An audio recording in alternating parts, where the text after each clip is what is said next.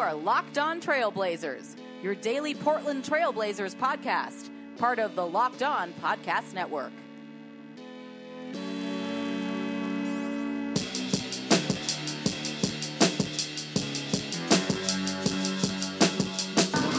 Hello, and welcome to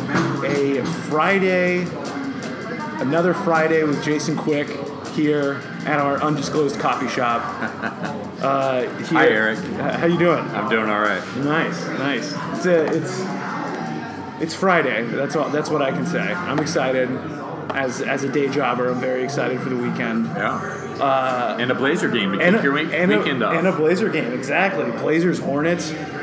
I'm very excited. I know that we have a lot of questions to get to, so thank you, all you listeners, for sending questions in.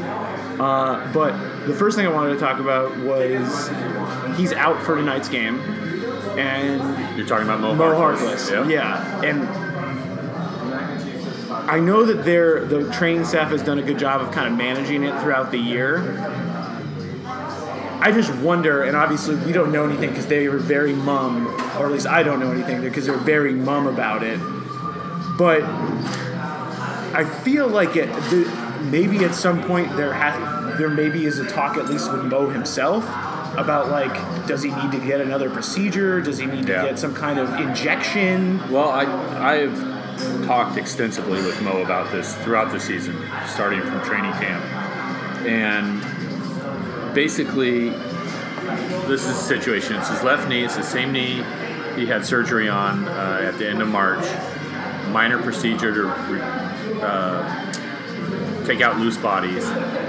He felt, in retrospect, that he rushed back to get to play in the New Orleans series. And if you recall, he wasn't able to play in the last game because he felt soreness in it. Fast forward a little bit. He goes into summer workouts. It's still bothering him. They do an MRI. It shows no structural damage. He comes to training camp and is still not really ready to participate fully. He did some practices but wasn't able to do everything. Came back, was able to start the season, but I think he played 5 games maybe. Yeah, and then he was out for a while. And then he was out for 12 games. And since then, he was just starting to get good again, getting his bounce back. The only thing that he had problems with was jumping off that left knee. And he said that was kind of the last hurdle to overcome. But in the course of that, as the Blazers started getting back-to-backs, the team would hold him out. The first one, I believe, was Memphis, and they did that plan. They didn't want him playing in the second back-to-back. Second of a back-to-back. The second back-to-back was the Golden State-Philadelphia one. They thought he was going to be ready for that, but after the Golden State game, he woke up and felt soreness, so they took him out. And then the third one was last week in Oklahoma City. Houston played against Oklahoma City, was unable to play against Houston. Actually, it was halftime, I believe, of the Oklahoma City game where he said, my knee's sore and I can't play again. Oh, yeah, that's why Layman started the second half. So, obviously, this is a concern. It's a lingering thing, and this was supposed to be a minor thing. This is 9 months now, and it's still bothering him. But he insists that there's no structural damage. Okay. He's had an MRI. Now, since taking himself out of the Oklahoma City game, he has not spoken publicly. He's frustrated. This is typical Mo. Mo's a great guy, but he's very moody. He wears his heart on his sleeve, kind of. Yeah. And I think he's really sick of talking about it. I think he's really frustrated with what's going on with his knee. He badly wants to play. So I don't have any real updates on how and what is bugging him, but he said earlier this year that in the Miami game, which was the last game he played before missing 12 straight, that there was a sharp pain that he felt during the game. And it was a little bit different because usually it's a dull kind of throbbing pain. And in the Miami game, it was more of a sharp pain, and that's when he knew to shut it down. I don't know if this one in Oklahoma City was a sharp pain or just more of the dull aching stuff. We haven't been able to talk to Mo, but I think it's significant enough where I think now where the team is going, look, we're not going to play this game of play you for a couple games, sit you for one, play you for a couple. I think they're going to try to get it right. How long that takes, we don't know. Yeah. And the team has not given us any updates whatsoever. Yeah, I mean, obviously, when things like this happen, and my mind went here the first time it happened, it was like, at what point does he? And this is all we have is our own speculation at this point because we don't have any concrete info. But it's like, at what point does he consider another procedure? At what point does he consider maybe getting like a PRP injection or something like that? And who knows? Maybe he's done that and they haven't told us. Who knows? But I'm watching that. Like, I think that is very, to me, it's concerning. It's huge. They're a different team when he's right. Yeah, and I guess maybe this is why we're hearing. Although it's rumor season, and it's worth reminding everybody that rumors, usually if they come out into the open, it's usually not going to happen. Usually when trades actually happen, we don't really hear about them very much before it happens. So I would like everyone to remember that when you read any rumors. But that does make me wonder, maybe they have to pursue something, maybe they have to look outside. I think even when Mo was healthy, they needed help at wing. Yeah. So I don't think his injury changes anything. Maybe intensifies it a little bit. Okay. But I still think they needed wing help to begin with. Yeah, definitely. One guy, I mean, he's kind of, I was frustrated with him a lot because I thought that he was Jake Layman. I thought that he was really only effective when he was making shots. Just watching him a little bit, he seems like he's playing with more energy. Yeah, the thing I like about Jake, and I think why you see the team be so effective with him, he runs the plays harder than anyone else. He makes harder cuts, and that is so important to the flow offense. Terry Stott's offense is running plays hard and making the cuts sharply, and Jake does that better than anyone, I think, on the team. So I think that has helped the fluidity of the offense with him. But certainly his confidence is better, his shot's better. I'm still not ready to anoint him as better than Harkless or should be starting and all that. I mean, we saw last game. I think he went scoreless last game. When he started. Yeah, no, I still think he's a real hit and miss guy. He can catch fire. I don't think he's a bad player by any means, but I think people need to pump the brakes on him being... He's not consistent. He's just not consistent, and that's the thing with him, and that's why the Blazers probably need more wing help. I mean, it's Aminu's consistent on one side of the ball, and then but then that the offensive comes and goes, and they lose a lot with Jake defensively as well. Yeah, he's just not that same type of defender that Harkless is. Yeah. We were talking about it at the last game I was at with Utah. It was, when Harkless and Aminu get somebody in the corner, I mean, the Blazers have nothing else like it. I mean, when they can defend like that, and you look back to the game at Golden State, the key play of the game when Curry turned it over near half court, that was Maurice Harkless and those long arms deflecting his pass that led to a fast break and allowed Portland to tie the game. So it's little things like that you look at the score, the stat sheet, and he had 8 points and 5 rebounds. Yeah, but he also had he also had 4 deflections and 2 blocks and stuff like that. So Maurice is very, very important to this team. Yeah, very important. And I mean, it's great to see that it seems like the coaching staff trusts Layman a little bit more. He was getting playing time over Stauskas, which I thought was interesting. That's going to be. I mean, I think right now the rotation is set, except for that between Layman and Stauskas. Seth Curry now, his shooting has been phenomenal. His defense very solid. I think Seth now has solidified himself as a definite rotation player. The only unsolved thing is Stauskas and Layman of who's going to be that backup wing, and I think we'll see it flip flop. Even a couple more times before we get to playoff time. Yeah, and I think. Realistically, it's Terry. I mean, when he gets to the playoffs, I don't think either one of those guys are going to play. I do. You do? Okay. I do, because they'll need shooting. because teams are going to load up on Dame and CJ. That's a good point. And they're going to need a wing to hit an outside shot. Yeah. And it's going to be whoever's got the hotter hands, Stauskas or Lehman. Yeah, no, that's a good point. We're going to take a quick break, and we're going to be back with some more Locked On Blazers. And welcome back to another segment of Locked On Blazers. And lately, Damian Lillard has, obviously, we all know that he can score. We all know that he can light it up and really take the game over. What I have liked from him is that even though, CJ's jumper has been mostly missing compared to what we're used to, and with Nurkic's evolution, really, Dame has seemed a lot more comfortable just kind of setting the table for everybody else. And I feel like it seems like he's had a lot of high assist games in a row before. I looked it up the other day, but it looks a little bit different.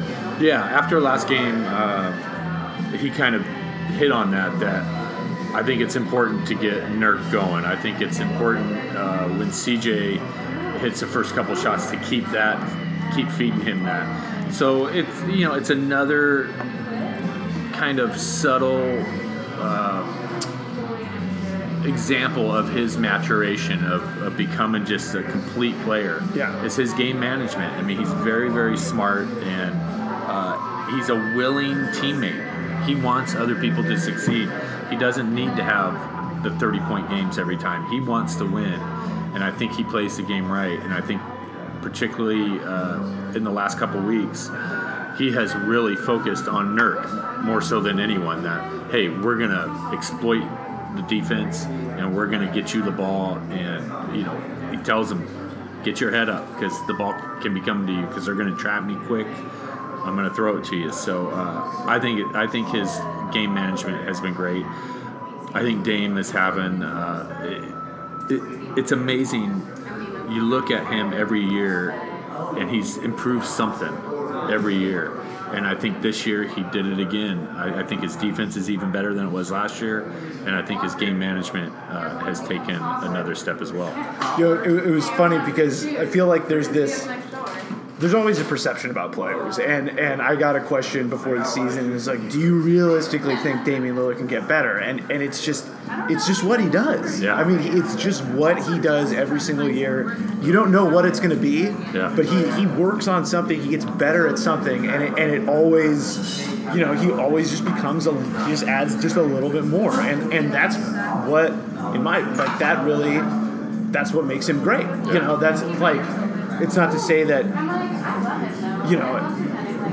we've been bashing CJ a little bit, but it's just different with Dame. It's just, it's like, CJ's good at what he's great at, and that's great, but Lillard just adds these little tiny things every now and then, and I feel like it's more noticeable, and he really puts the team on his back for, It's a great example for the rest of the team. Yeah. To never rest on your laurels when you have the best player on the team coming back every summer with improvements. That's an incredibly motivating thing, and it's an incredibly I don't know if humbling is the right word, but it's like, oh yeah, he's great. He's first team All NBA, he's still obsessed with improving himself. And I think that's a great carrot for the rest of the team. No, yeah, it definitely is, and I think that it's also been cool because I've noticed this over the past couple of years. I know that when Blazer fans watch Chris Paul do it, they get a little annoyed. But Dame has become quite the ambassador with the referees. I mean, he is... Oh, that's one way to put it. Yeah. I would call it a complainer. Yeah, I mean, he complains a lot. Too much. Yeah, but the game against Oklahoma City, he was doing it all game, and then he got that 4-point play call, and he tries to bait the officials every game with that, and he usually doesn't get the call until the fourth quarter, and it's not fun to watch. I don't think Dame really enjoys it, but that's unfortunately what superstars have to do in the NBA to get calls. I disagree, but look, I have a tremendous amount of respect for Dame. I love the way he goes about his life and his game, but it bugs me to no end how he treats the refs. Yeah. I mean, it's become almost to Rasheed Wallace levels. Not the vulgarity and the violence of it, but just the obsession. tap. He's constantly like every possession he's tapping on the officials. Yeah, and I worry that it's gonna take away from his game, take away from his focus, and I think it's become so all-encompassing, and I worry about it. So he's gone. You think he's gone a little too far in that direction? I do, but I think it came to a head in that Golden State game when he got a technical at the end. And I think since then he's been better. And so I'm wondering if someone got in his ear and said, "Hey, I think you're going a little too far with this." I want to pull him aside and talk to him about it. Yeah, no, it's interesting because I feel like he's been doing that a lot more, and he gets a ton of free throws. Yeah. No, he does. So he gets calls. Yeah, no, he definitely does. He's definitely worked on that part of his game, getting to the line, drawing more fouls. But I think it's interesting that it's like that. To me, it's like that little. It's a little bit Napoleonic, but he's just really just like it's just relentless. And, it is, and I think it's pretty interesting. But I think we're gonna take one more break, and then we're gonna answer some of your questions. Right on. So. Back to another segment of Locked On Blazers, and we're here to answer some of your questions. Thanks for sending questions in on Twitter. And I guess we'll start with this one. Are you concerned by C.J. McCollum's play this season, or do you think he'll be able to get back into form after the All-Star break? That's from Quentin Alberti. I am concerned about CJ's play this year. We've talked about it before. Do I think he can get back into form after the All-Star break? Sure. I think last game against Chicago was one of his better games. He was just making his shots for one. But I think one thing that has happened in maybe the last 3 games, I would say, I'm noticing CJ becoming a more willing passer. And I think that is helping his overall game. Because at times I think he can force it a little bit and he becomes a little too dribble happy. So I think that's a good sign to him becoming just a more complete player. But yeah, this has been, let's not sugarcoat it. This has been a terrible first half of the season for CJ. And I've said this before, if the Blazers are going to make that jump into becoming a relevant team in the West, they needed him to make a jump and to be in the conversation as an All-Star. And he's not worthy or deserving of any All-Star conversation. No. If any, I know the Blazers team social account is trying to push votes for CJ, but if anybody's deserving of extra All-Star buzz, it's Nurkic, because he's been phenomenal and CJ has just frankly not been. To his credit, though, he's owning this. He's owning his play. He realizes that he's not playing up to his level. He's not shying away from it. He's continuing to work. And I think, as I said, with his being more willing to pass, I think that shows that, okay, I need to help in other areas. I think earlier in the season, my read on it was the way Stotts changed his role. I think, and kind of, he has the ball in his hands less. It just can't, but it felt like he was overcompensating to get his whenever he got the ball. And the fact that he's passing, I mean, he's always been a scorer first, but it felt like the blinders were on a little bit more earlier in the season, and maybe that is changing. And hopefully by not pressing as much, he can just kind of relax more into the role that they need him to play. Yeah. So, odds that the Blazers make a trade, bring in talent, not a salary dump like last year. That's from Blazers by Sagar. I don't know. What are the odds that the Blazers make a trade? I don't know, 25%? Yeah, I'd probably put 25 to 40%. Yeah. I would not go above 50 though. Yeah. I think the big hindrance is their roster is not really attractive to other teams. No. Yeah. I believe they only have one expiring contract of significance. Yeah, and that's Al-Farouq. Yeah, and they need him, so they're not getting rid of him. Right. So there's not a lot of attractive people that other teams would want to take. So I think that's going to make it difficult for Neil Olshey to move the needle. Yeah, I guess if they will, it would take something like giving up a first-round pick, which has been. It seems like that's the asking price for a lot of these teams that are. I mean, that's what the asking price every year, though, at the deadline. Yeah. Everybody wants a first-round pick, and Olshey, like, I can't see him giving up a first. I can't either. Like he. I mean, it depends. Yeah, you know? It depends on who it is, but for me, I can't really see him giving up a first. Certainly not a first for Jeremy Lin. No, as was reported today. That doesn't pass the sniff test. No, it does not. And first of all, Turner is already their backup point guard, so I don't buy the notion that they don't have a backup point guard. To me, that's not true. Turner, just because he's 6'7", he is the point guard. Like, it doesn't mean he's not the point guard. And so I don't see that trade. It doesn't make any sense to me. Orlando for maybe Terrence Ross makes a little bit more sense to me. Too, yeah. But Jonathan Simmons as well. Yeah, Jonathan Simmons. But, you're still giving up a first-round pick for those guys. And I don't know if Olshey believes in giving up that kind of draft capital for a guy that might not be here at the end of the year. You know? So right now, the Blazers' first-round pick would be in the 20 range probably? Yeah. So that's what you have to look at. I don't know how good a draft class this is, but the draft people say that outside of Zion Williamson, it's not that great. Okay, so maybe I make it more willing to part with a first round pick. Yeah, and that's from all the draft people that I follow. Well, we already answered the Jeremy Lin thing.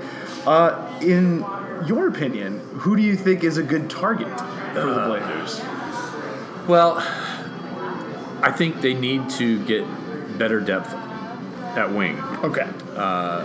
Or if they're going to deal CJ, they need to get a wing. A comparable shooting guard. Yeah. So, I mean, God, at first blush, I mean, I love Chris Middleton, Milwaukee. Yeah. I think Tony Snell, too, Milwaukee. Those are some guys who can, 3-and-D it a little bit. Mm-hmm. I like the Richardson kid from Miami. Oh, man. As well. Yeah, he's great. I think he would be wonderful. Yeah, he'd be great. But I feel like you'd have to give up CJ if you wanted to get him. I think I'd be okay with that. Yeah, I mean, but CJ makes so dang much money. Yeah, $26 million. Yeah. How do you feel about the CJ for Otto Porter? Because they make about the exact same money. Yeah, I don't hate it. I mean, Porter so much fits a lot of the needs that the Blazers have. He's a great defender. He's willing. Is he a great defender? Yeah. I think he's got size. He's like 6'8". He can play the 4 if you want him, if you need him to. And he's also, one thing about Otto Porter that I like is that he's performed in the playoffs before and has played well in the playoffs. And he's overpaid, but when you're Portland, you can't really get hung up on what is considered an overpay. Yeah. And I think you can argue CJ's overpaid. Yeah. And I mean, I'd be interested in a move like that just because he helps, and especially with the Mo and his knee. Right. You really need some security there to defend, and it would definitely take another playmaker out there. So if you do CJ for Otto Porter, who steps in and plays 2 for the Blazers? Curry. I think you'd have to start Curry. Yeah. Unless Terry wants to preserve Curry coming off the bench and start Stauskas or something like that, which I could also see him doing that. I mean, I like that trade. Yeah. If I were Portland, though, you're letting, because the Wizards apparently want off that contract. Yeah. I'm asking for compensation. Yeah. I want some extra second-round picks, or and Olshey is, for all the criticism, he's pretty good at that stuff. He's pretty good at the haggling and getting a pick. I mean, the fact that he got a first-round pick in return with Nurkic is one of those deals. And I think he loves CJ so much, I don't see him making a move and getting rid of CJ for Porter, who might be better, but losing a guy that he really loves in CJ without getting something else back on top of it. I feel like Olshey that's his MO. And plus, when he does that, he's a guy that loves to make the deal. He loves to look at this great deal I made. Yeah. And I feel like he wouldn't make a deal unless it looked like a slam dunk. Right. And then, speaking of Olshey, we have a question from Jared Cowley. Do you wish Neil Olshey had a more accessible relationship with the local media? Is it beneficial for a GM to keep this level of distance with the local media, or would it be better for the GM to be more open and accessible? And this is a question for you, since I do not know any of the other GMs. What has your relationship with different Blazers GMs been like? So this is more of a question. That last part is more of a question for you. But I'll answer the first part. Yes, of course, I wish Neil Olshey was more accessible to the local media. It would be nice to have some sort of insight on where the team is going, other than reading the tea leaves, and trying to figure out things from outside of the team. You're obviously, it just makes the job harder. I mean, it really does. So that's my view of it. Is it just makes the job harder for us? I don't know. I guess for him, it's probably, I don't know. It seems like it's beneficial, or else he wouldn't. I don't think he'd keep the distance. But again, who knows if it's actually beneficial? I really can't answer. Well, look, where the media comes in play for the team, for people like Olshey and Stotts, is we're a connection to the fans, and the fans are ultimately their customers. Yeah. And so it's a way to help the customers understand where they're coming from. They don't need to say, hey, we're looking to trade for X player, or we're looking to unload this player. Yeah. But you can provide nuance to background. Yes. Yes. So some kind of knowledge. So, he can do what he wants. He knows what he's doing. Is it frustrating? Yes. Have other GMs in my tenure, I think I've run the gamut. Whitsitt was not very willing to be quoted on the record, but he was very helpful about long-term, he would give a very detailed picture into where they see the team developing, or, hey, this guy's just a short-term guy, or we're looking to do this. John Nash and Steve Patterson Patterson was difficult to work with. Nash was very helpful and very easy to talk to. Kevin Pritchard was the best. Kevin understood Portland and understood the connection between the fan base and the team, and was very helpful in kind of painting that picture of why guys were valuable and what type of players they were looking for, where he envisioned the team going. I think those were the years that this team really fell back in love with, or this town fell back in love with this team. Because Kevin helped that, because he provided a vision of where they were going, what types of players they valued, and I think people really latched onto that and really bought in. Yeah, I mean, I can't remember more acrimony from when a GM has ever been fired. When Pritchard got fired, I mean, every Blazers fan I felt like was up in arms, and yeah, I mean, it does engender some goodwill. So in that respect, it's beneficial. So, I don't know. It's obviously, like you said, he knows what he's doing. Would it be great to have more insight? Sure, but I don't think it's making or breaking his day to day. I don't think. He cares so little. I don't think he cares at all. So, I mean, it's an interesting topic though, especially when you look at other markets and what the GMs do for those teams in those markets. But I don't think it's going to change. But I'm not going to sit here and bellyache about what Neil Olshey does. So. I will say it does give the fans a lot more ammunition when he doesn't talk to the media. It gives the fans a lot more ammunition to kind of. Yesterday, did you see that the Blazers wished him happy birthday? Yeah. And all the comments were like, have a bifurcate your birthday or whatever. Yeah. Well, I mean, that's the thing, is that when he does speak, he has spoken down to the fans, and I think it was after last season where he really lost the fan base by his show in in his press conference. Well, and he would go on NBA TV and he'd be like, "We're not a desire." He would just shade like, "We're not a desirable market." It's like he just gives up, and it's just like, I don't know. I don't know that he gives up. Well, it's not that he gives up, but he gives the impression that it's like so difficult. It's like a Sisyphus, type of task that, like, obviously history shows us that not a lot of free agents other than Brian Grant have really willingly come here. Andre Miller, but it's not that cut and dry. And I think one of the things that I think you've said before is that he's a big market guy. He's from New York. He built his chops in L.A. Yeah. Like, he does look at Portland, I think, even though he won't say it, as a small potato.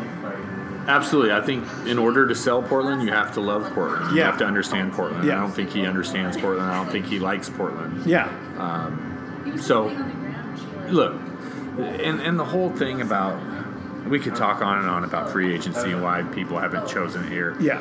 One, for a long time, the Blazers didn't have free agent money because they were the most expensive roster. Mm-hmm. No, you're right, and the luxury tax stuff, and also, I mean, before, I will say that after Paul's spending spree in those early 2000s, the Vulcans wanted to rein it in, if I'm not mistaken. They didn't want him to. It wasn't he wasn't gonna go into the tax unless it was a thing. But look, with Neil, I think he has some strengths and he has some weaknesses, and I think his weakness has been free agency. Mm-hmm. I think he's a very, very good evaluator of talent and draft. I think he drafts pretty well. Yeah. And I think he has a sharp eye for talent. Plucking a Maurice Harkless and a Shabazz Napier. Yeah. Seth Curry.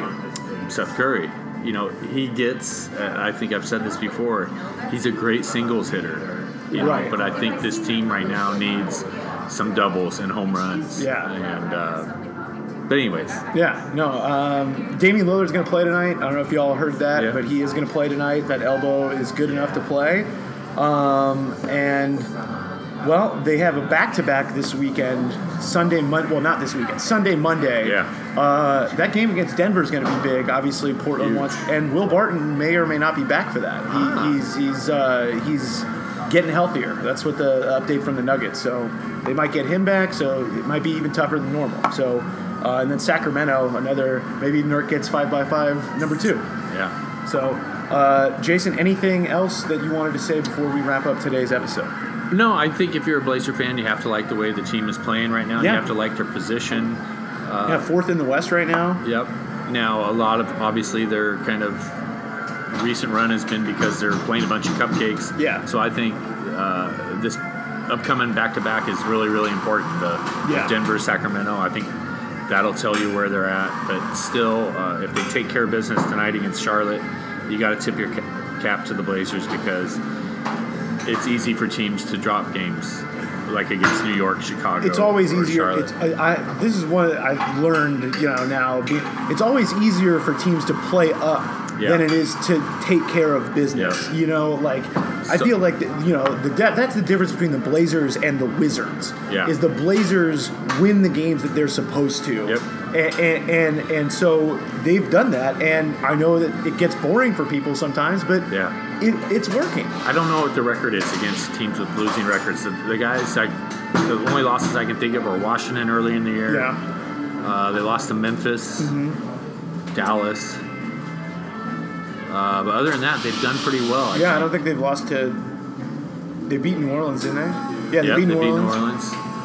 Oh, Minnesota. They lost to Minnesota. But Minnesota's almost at 500, so they've done a good job winning the games they're supposed to win. Yeah. And that's one sign of a good team is you take care of business against those guys. So I think you have to be happy at the way this week has transpired. Yeah, and trade rumors or not, the fact that they've played well gives Neil Olshey a reason to maybe part ways with a first-round pick for X player. So that is, I think, if you were hoping for a trade, probably the most hopeful thing that you can take. And look, Neil's not an idiot. No, he's very really, smart. really very smart. And he's going to try to... If he sees an opportunity to make this team better, he's going to pounce on it. Yeah. Because let's face it, there's windows to make a move in this league are very small. And right now, he's got a window with this team because they're right around 50 wins. They're going to be right around 50 wins. They have a chance to advance. So he's got to pounce on this. It's not like he can sit on his hands and say, let's let this develop a little bit Right. more. No, and I think, we talked about this the other day, and Dame is never going to complain. But it would feel, I'm sure if like putting myself in Dame's shoes, it would feel good to see the GM make a move and do something. It's like, I trust that you can do this and you can take this team, and it would feel good for him after all the sweat and stuff that he's put into this team. And I think this fan base needs it. Yes, they do. I think it's become stale. This group has become, they're likable, they're successful, but it's stale. No, And I think that has some kind of play. I think if they don't make a move at the trading deadline and they get bounced in the first round, this team's in a little bit of a turmoil as far as. Well, we had a little technical difficulty there at the end, but anyway, keep listening to Locked On Blazers. We have 5 podcasts for you to go listen to. Keep an eye on that trade deadline. It's coming up, and the Blazers. February 7th. The Blazers are in a very, very interesting spot right now. Actually, so less than a month between now and the trade deadline. So it's going to be very interesting. And like you're saying, I mean, it's a more positive time. There's more positive vibes for this team, and maybe they do make a move. Obviously, our boy Brandon Sprague said that they should trade CJ, but I just can't see it. But we'll see. We'll see, though. There's pressure, that's for sure. So keep it locked here, and we'll be back with you next week.